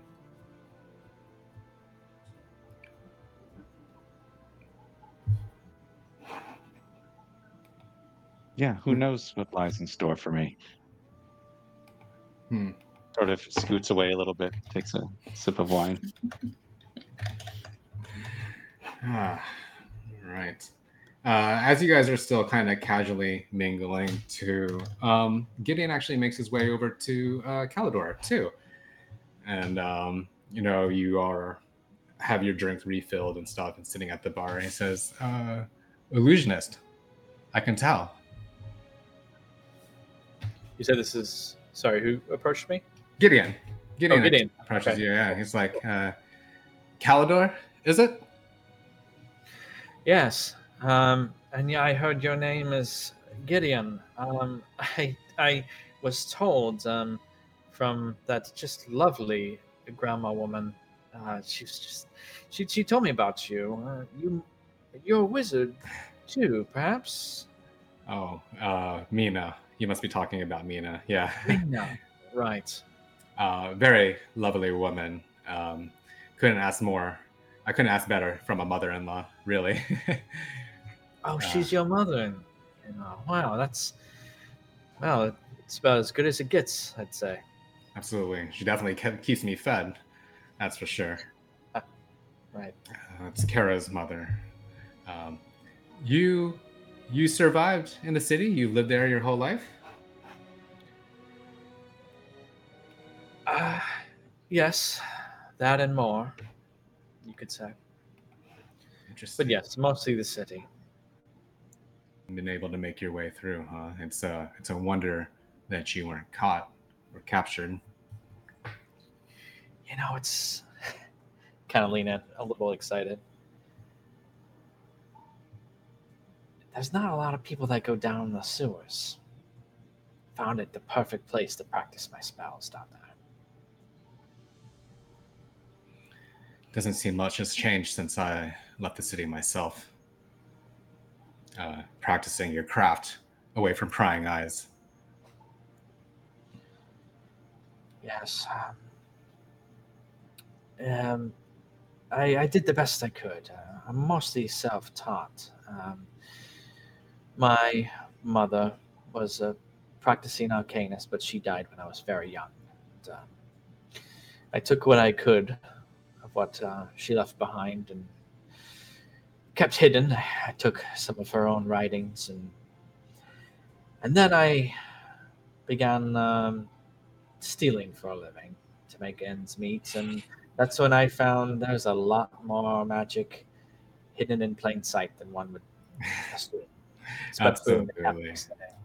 Absolutely. I have to say that reminds me a lot about how I grew up too. Oh yes. Well, did you grow up in Udoma yourself? I did for a long while, using my magic to get by as well. Getting into a little bit of trouble here and there. Was an orphan, so I didn't really have many people or anybody to worry about me. But I think you can relate. You do what you can to get by. Yes. It's not out of malicious intent, but it's to survive. It's what we have to do in a place such as the Empire. Yeah. We do what we must to survive, and I'll do what I can too to keep my craft alive and my mother's. Well, that's really good to hear. Here, actually, and he digs around in his little pouch too, and he pulls out a scroll and says, "Do you know this one yet?" And he shows you the magical formula and process to cast major illusion. Oh, mate, this is I do not know this one yet. This is fantastic. I can see the how the lines align themselves, and it just makes perfect sense. Would you mind if I took a look at this for longer study? What's your power level like? Is it over 9,000? Because he doesn't really say that. He doesn't really say that. There's Mike going off the rails again. Actually, over the course, he appreciates. You find that he appreciates your passion for the craft, and he in fact gives you some pointers about illusion magic in particular. In fact, he is such a good teacher. And having no formal training before at all, this is like the first time that you've ever had someone sit down and go over something like this with you. You can actually go ahead instead and add it to your spells, like your spell book, without having to pay the cost and everything like that. Of that spell? Yeah. So like you don't gain the scroll in per se, but you do get to add it to your, I guess, your spell book, your thing of notes or whatever. So. For sure. Awesome. Yeah, cool. and I mean, like you just find yourself over the course of the time that you're there, you just find yourself just fascinated about how much he's opening your mind up to your craft, especially with illusion magic, being a master illusionist himself. Awesome. Yeah. All right. So I'll say that you guys are there for a while. It actually also comes up that somebody asks, "Hey, what's the plan? What are we doing?" And Gideon says, "You'll be riding out to Redguard early in the morning after this jaunty music." Turn off this jaunty music. Riding out to Redguard in the morning. In the meantime, just sit and relax and enjoy some food and drinks before you have to travel. And then Taryn brings out some food for everybody. It's definitely not as good as you think you would have had at Grandma Mina's house, but you are all starving from traveling for 6 or 7 days too. You even see people getting into conversations with people they haven't seen in a long time. Kara talks to Brother Lucas. Again, Seraphina and Asher are by the fire and they're conversing. You have the opportunity to talk to everybody. Oh yeah, Loki is also on his back. It's this giant direwolf, but he's doing that lazy dog thing where he's just passed out next to the fire. Good boy. And does anyone have anything that they want to do or say while they're in this space right now? That's great. Are we sitting down, eating? Or yeah, in fact, you can do whatever you want. In fact, it seems it comes up to that you find that they close the tavern to the public right now. It's a kind of a quiet, sleepy town anyways right now. But you guys kind of have free reign, and you'll be staying upstairs in the rooms upstairs. Alador, I see you have those papers you carry around everywhere. Do you have anything to write with? Yes, I do. I carry around quill and parchment. Oh, tell you what. Why don't you hand me something? And ink. Sorry. Yes. Calador, I've given you a hard time. I think I'd like to make it up to you. I'm gonna teach you a spell. And he writes something down on a parchment. He kind of looks around, keeps writing. Says "fuck you" for a while. Looks around. It's a dick butt. It over. Slides it over. Oh my Says, god, guys! Be careful with that one, Cal. When you turn it over, it just says abracadabra.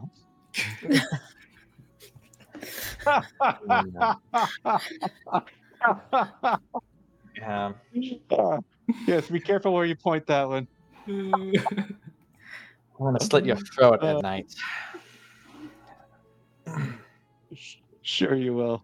I've seen you use a knife before. So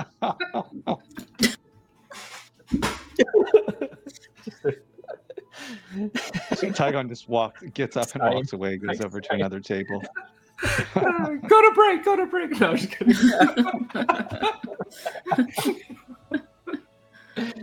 Oh god damn it! I'm not giving any of you guys inspiration. You guys are doing great. Stop. Or they gave you 25 extra hit points. So kind of just like take the paper and crumble it up, but then I kind of when knowing he's not looking, kind of straighten it out and use it for maybe scrap later and put it in that. Turn it around, you're like abracadabra. Abracadabra. No, that's not a thing. Okay. At some point too, over by the bar, Revel turns towards the crate that they brought in. Aye, you all hear that? And listening in a little bit closer, you hear a faint thumping inside. Kara comes over to the crate and looks at it and kind of holds her hand out as if she's feeling the space. And she kind of relaxes and says, "All right, come out, you two." And you hear some struggling from within. And then after a minute, you hear a muffled, "It's stuck." Taryn laughs, and he comes over here and he pries the crate open. And you see two young girls crawl out, hiding in the crate. One is about 9 or 10 years old, and the other one's a lot younger, probably 3 or 4. Both of them have the same vibrant hair as Kara's, as well as her crystal blue eyes. What? Aww. Kara says, "And what are you doing here?" Kara says.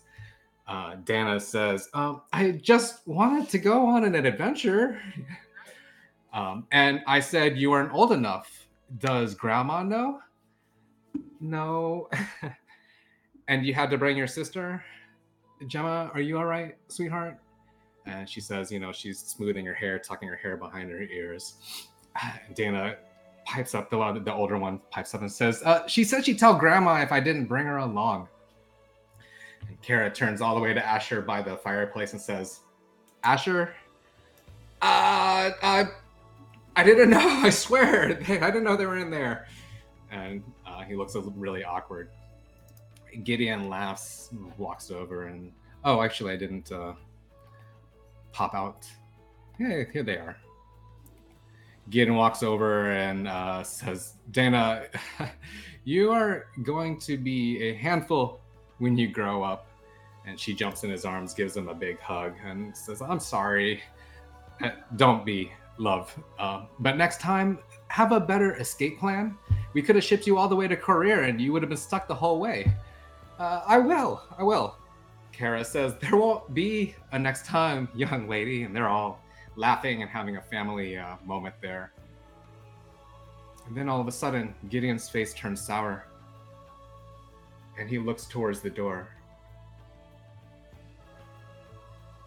He says, "Taryn, take the girls out back and bring them home now." And he turns to Kara and the rest of you and says, "They're here." And now, well, you're going to have to find out, because now we're going to take a quick break. Before we do, though, if this is your first time watching us, hey, just kidding. Give us a like and a follow. And jump into our live chat on Twitch now and throw down some custom emotes. But you only can if you subscribe. So that also comes with ad-free viewing. So good. But if we're not, okay, so we're gonna take a break. If we're not back in a few minutes, just wait longer. I'm Mike Dones, and you're listening to the Tales of Terramere podcast. We play live on Twitch every other Wednesday at 8 p.m. Eastern. Subscribe for ad-free viewing, custom emotes, and access to private Discord channels. For more information, check us out at twitch.tv/Tales of Terramere. Great. Hey. Man with the countdown. Hey, all right. Yeah, thanks, Charlie. Hey, welcome back. I'm gonna get right back into this, seemingly having a peaceful, relaxing end to a journey. You are now confronted by the sudden alarm that something is happening. I'm glad I'm right in the front doors there that are wide open. Oh, I actually meant to close those. I will close those. I'll give you a shot, Calidor, so. Thanks.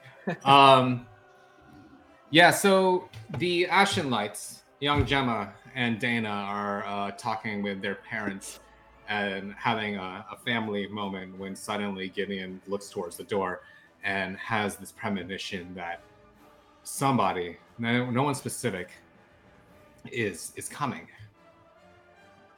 Gideon says out loud, hold on a second. He says, "Turn down the music." I can't think. Fight music. Sorry, fight music. You guys aren't. Wait, let me change it to non-fight music because that's where we're at right now. So we're not doing fight music yet. So, and not that we're having a fight. No, that depends on you guys. You know. He goes, Sarah, Asher, go with them. They're saying, what is it? An alarm has been triggered. There's a lot of them. Too many and riding too fast for a regular patrol. Something's wrong.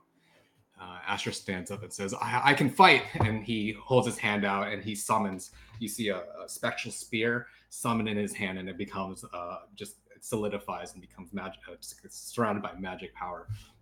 He says, no, we need you to protect the girls. Understand? He said it to all of you, too. He says, you should all get out of here. This place has been compromised. Does anybody say anything? Of course. Vestel stands up. She's like, of course, we should leave now. They followed us? They're here. Somebody, but it's a good chance that it's the Empire. Star and Revel says, well, we can stay and fight, or should we all leave? This place has been compromised. He says, no, we have to take care of this here and now before more show up. We can cover your tracks. Star says, I can't leave you. What do the rest of you say? Vestel wants to leave. I'm not a fighter. Well, I say we leave as well. If we can get out of here as fast as we can, otherwise we defend ourselves. Okay. You guys go with Sarah and Asher. They'll lead you out. Taryn, please take the girls. Kara is in the process of saying goodbye to her children. And you see that they're getting very scared. She's kissing the girls and she wraps the short blue cloak around Gemma. And Dana's like, Mommy, what's happening? Nothing, sweetheart. Don't worry. You two stay with Taryn, okay? And smoothing their hair. She gives them both a big, extra long hug. She tells Dana, take care of your sister. And Dana's like nodding and tears are welling in her eyes. And Taryn says, okay, girls, let's go. Takes the girls out. Asher, Sarah, and Loki all head out to the door. And as you guys are you guys staying or you guys are taking off too? Let's get out of here. Yeah. Is Star leaving as well, or? She is with Gideon and Kara, and much to her protest, she's trying to convince them, like, I want to stay here and fight with you guys. Rebel is also like, we can take them. This ain't nothing, you know. Like, we have to cover your tracks. They cannot find you or the girls. We're gonna, we're staying the fight. How did they find us? This is mixed conversation between all of them. I don't know. Is it her? Gideon's like, I don't know. Maybe. And Revel's like, who? And you overhear their conversation. Gideon says, something Mina saw in one of her visions. Some sort of night surrounded by darkness under Milankovitch's command. Not sure if it's true or not, but she seemed pretty adamant it was coming, like a terrible omen. We know nothing about her, except that it's probably the night that took out Wraith. It sounds like you need all the help you can get. Can't ask you to stay. We don't even know how many there are. It sounds like a lot of them. Well, best of luck, I guess. Shall we? I slam my hand on the table real quick and go, Revel, are you sure about this? I can't leave them behind, mate. You guys should save yourselves. And even Gideon says, Star, you can't. You have to save them. Otherwise, what are we doing? What is all this for? She's just like, I can't. And Kara's like, puts her hand on her shoulder and says, it'll be all right.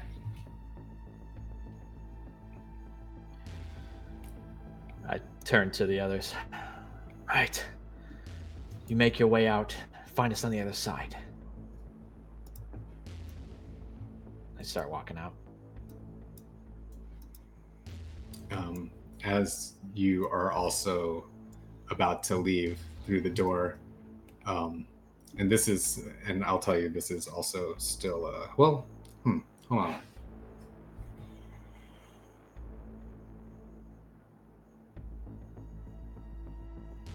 Okay.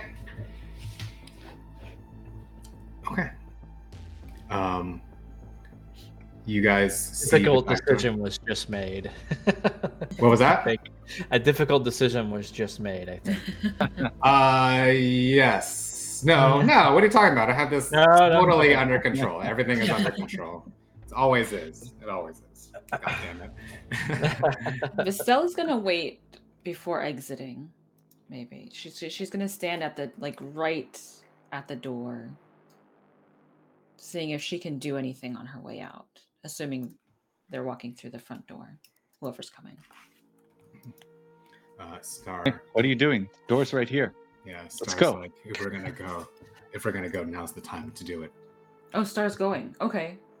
Yeah, she can't stay around. Going. She's like, I have to. She, and you can see this pain look on her face. Out of the time that you guys have seen, the brief time that you've seen them together, with their grandmother and everything, that you know that she's a very close friend of them. So this is a very, very difficult decision to do her job, and she's trying to get you guys to safety. Mm-hmm. Before Vestal walks out, she grabs at her necklace, her vestment, and she looks at Gideon. And she'll say a prayer to Taitor. Her necklace kind of glows and her eyes glow with this light for a bit. And she casts a shield of faith on him. Oh, great. Okay. She says, may Taitor guide you. And she heads out. And before you leave, he says, Vestal, keep it safe. Of course. And Star follows you guys and exits.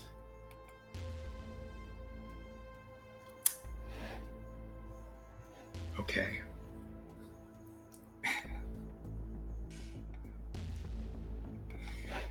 Okay.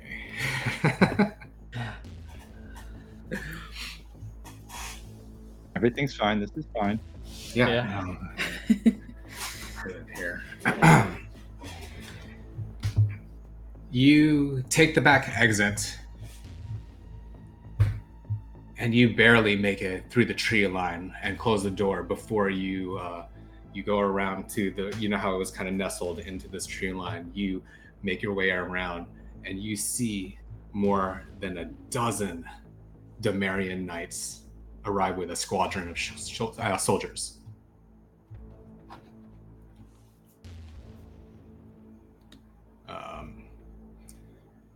In the distance, you can hear the low staccato of rapid hoofbeats growing louder and louder through, and after a certain point, you see all of these Demarian knights, all of these soldiers coming directly towards the tavern.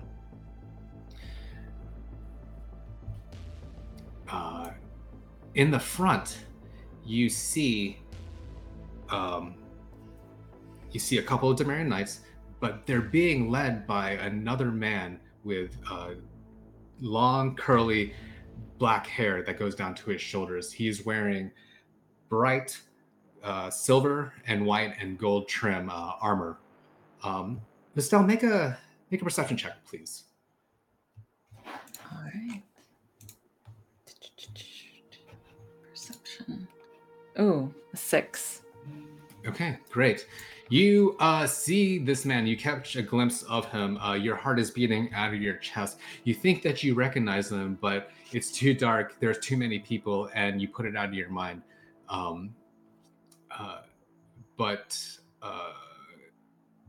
yeah, so you don't recognize him. By the time, let's see, I gotta make some shifts here too. You guys are sneaking your way around, and by the time you make it around to the front, you see several of them are starting to use a battering ram to bust open the doors. And as you make your way so that you can fit, you're facing the front of the tavern, they bust through, and all of the soldiers come pouring into the tavern. How far are they from us? They're a good distance away. I would say that they are too far for any of you to make any sort of effective use of your spells, save for like stuff that's way far away. Star even says, "We can't do anything for them. Don't draw attention to them, please." And they're muttering to each other. They're saying, "This isn't right. How did they find us?" Even Rebel says, "Well, maybe somebody tipped them off," and he kind of shoots you a dirty look, Vistel, with his hand on his dagger. You're at the front end, and you duck down as more riders approach, and in your hiding too, you hear a psst. You turn around, and it's Taryn, and he has both of the girls with him. He says, are you guys okay? Sarah and Asher went to go get some horses. They told us to wait here and stay out of view. The little girl, the one that they call Gemma, she starts crying immediately, just getting very uncomfortable, very scared. And Star immediately casts a sleep spell on her, and she falls into a deep slumber. There's fucking too many of them. They need to get those kids out of here. We can't We need move. to get out. We can't move just yet. There are guards patrolling the whole town.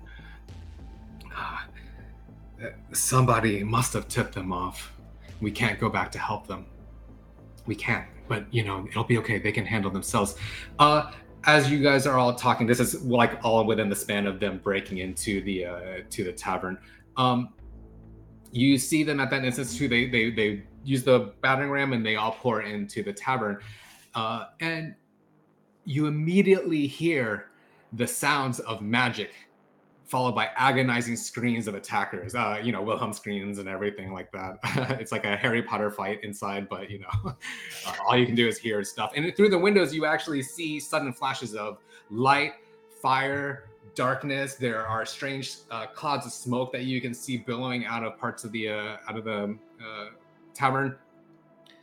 And without warning, a giant explosion blows out the whole front of the tavern outwards. Flaming bodies are just ejected out onto the yard, scattering a dozen or more knights onto the ground, and guards.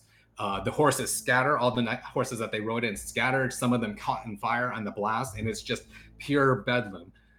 But deep through the now burning portal that was the front of the tavern, you see Kara at the center of it, holding her arms up, magical energies coursing around her. Gideon is actually kneeling on the floor in front of her, just furiously flipping through a large book while holding his side, and he's still casting spells. Without even rolling, you can see that he looks really wounded. Several of the knights that were flung onto the yard, they get back up and they rush in to attack, but they swiftly lose their lives in a brilliant display of power from both of the arcanists. And by this time, the trees on the perimeter have caught fire and started growing into a blaze, just sort of like a beacon of destruction against the night sky of this once quiet town. There is a rising sound of people in the surrounding area raising the alarm to put it out. Then you see it. the shadow of a rider on a large black horse. This ominous figure in dark armor dismounts slowly and stands in front of the blazing entrance. It doesn't look like a Domerian knight.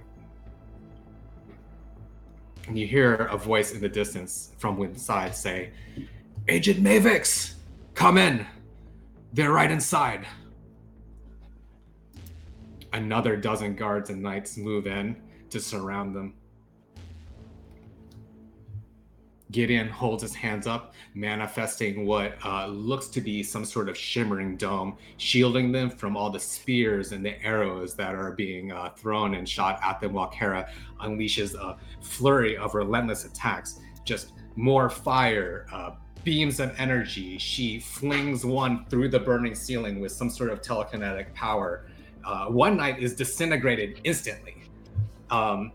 Caldor, you're like geeking out right now because you've never seen such a display of magic. The figure in the front on the yard hefts a large spiked maul on their shoulder and slowly walks forward. And still, you're only able to make out the hard darkness of their silhouette, accentuated by the blazing fire coming from within the tavern. And you see the Arcanist there, bravely facing the new threat as Gideon struggles to stand.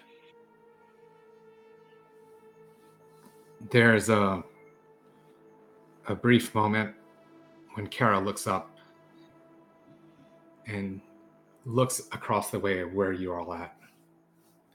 But you have a feeling that she's not looking at you. And I took a look. With your passive perceptions are good enough. You look down and you see the little girl, Dana. She's standing like a statue. At first, you think her eyes are glowing with fire until you realize that it's just the light from the tavern reflecting off the pools welling in her eyes.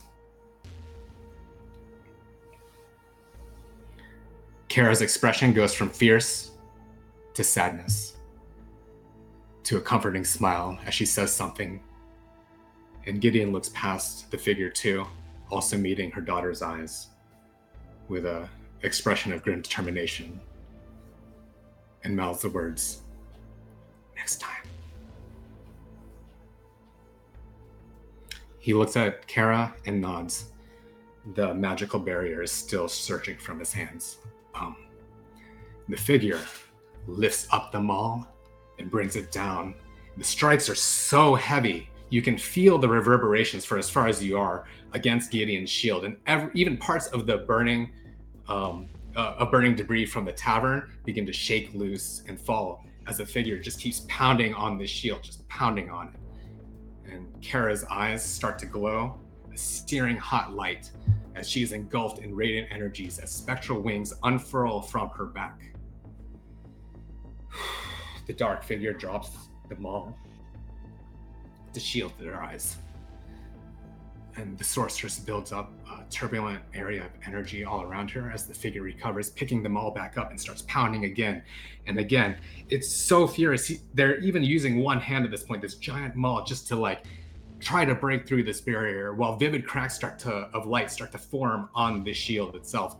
More knights surround the pair and join in on the assault until finally one of the spears makes it through, stabbing Gideon, and then another. And then finally a powerful strike from the figure breaks it just as Kara can no longer hold the energies together, and an explosion centered on themselves detonates. The force is so powerful, the entire tavern erupts into a massive fireball. The surrounding trees around the tavern shatter outward, and even all of you are knocked over, feeling the heat of fire and flames against your face. You all recover just as Asher comes by with the horses. He and Sarah are trying to help you guys up. And Sarah looks up and says, No. Star says, we have to go. We have to go now. Taryn, take the girls. They'll be safer with you. You'll blend in a lot easier without us.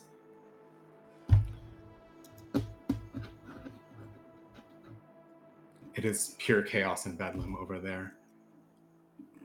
You all gather yourselves together, and as you're about to leave, you see Dana silently staring at the fire where her parents just were. But she doesn't look sad. Instead, you see an expression of pure fury across her face until Taryn pulls her away.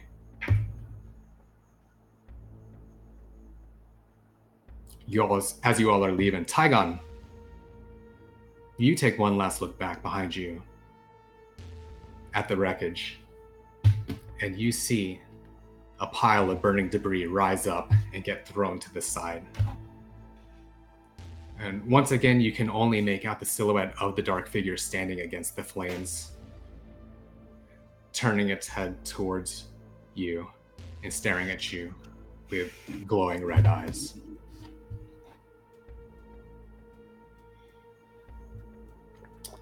And that's where we're going to leave it for tonight. What? Yeah.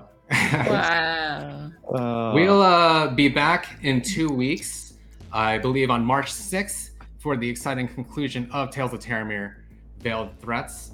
Remember to check out the YouTubes and the podcast in a few days in case you can't wait to rewatch/listen to this episode. And we'll be running the replay again this coming Wednesday at on Twitch, 8 p.m. Eastern, same time as usual. Come and join us right now on our Discord, where you can share your thoughts and feelings about the episode. But yeah, thanks for tuning in, everyone. Have a good one. Night. Hey, Gemma.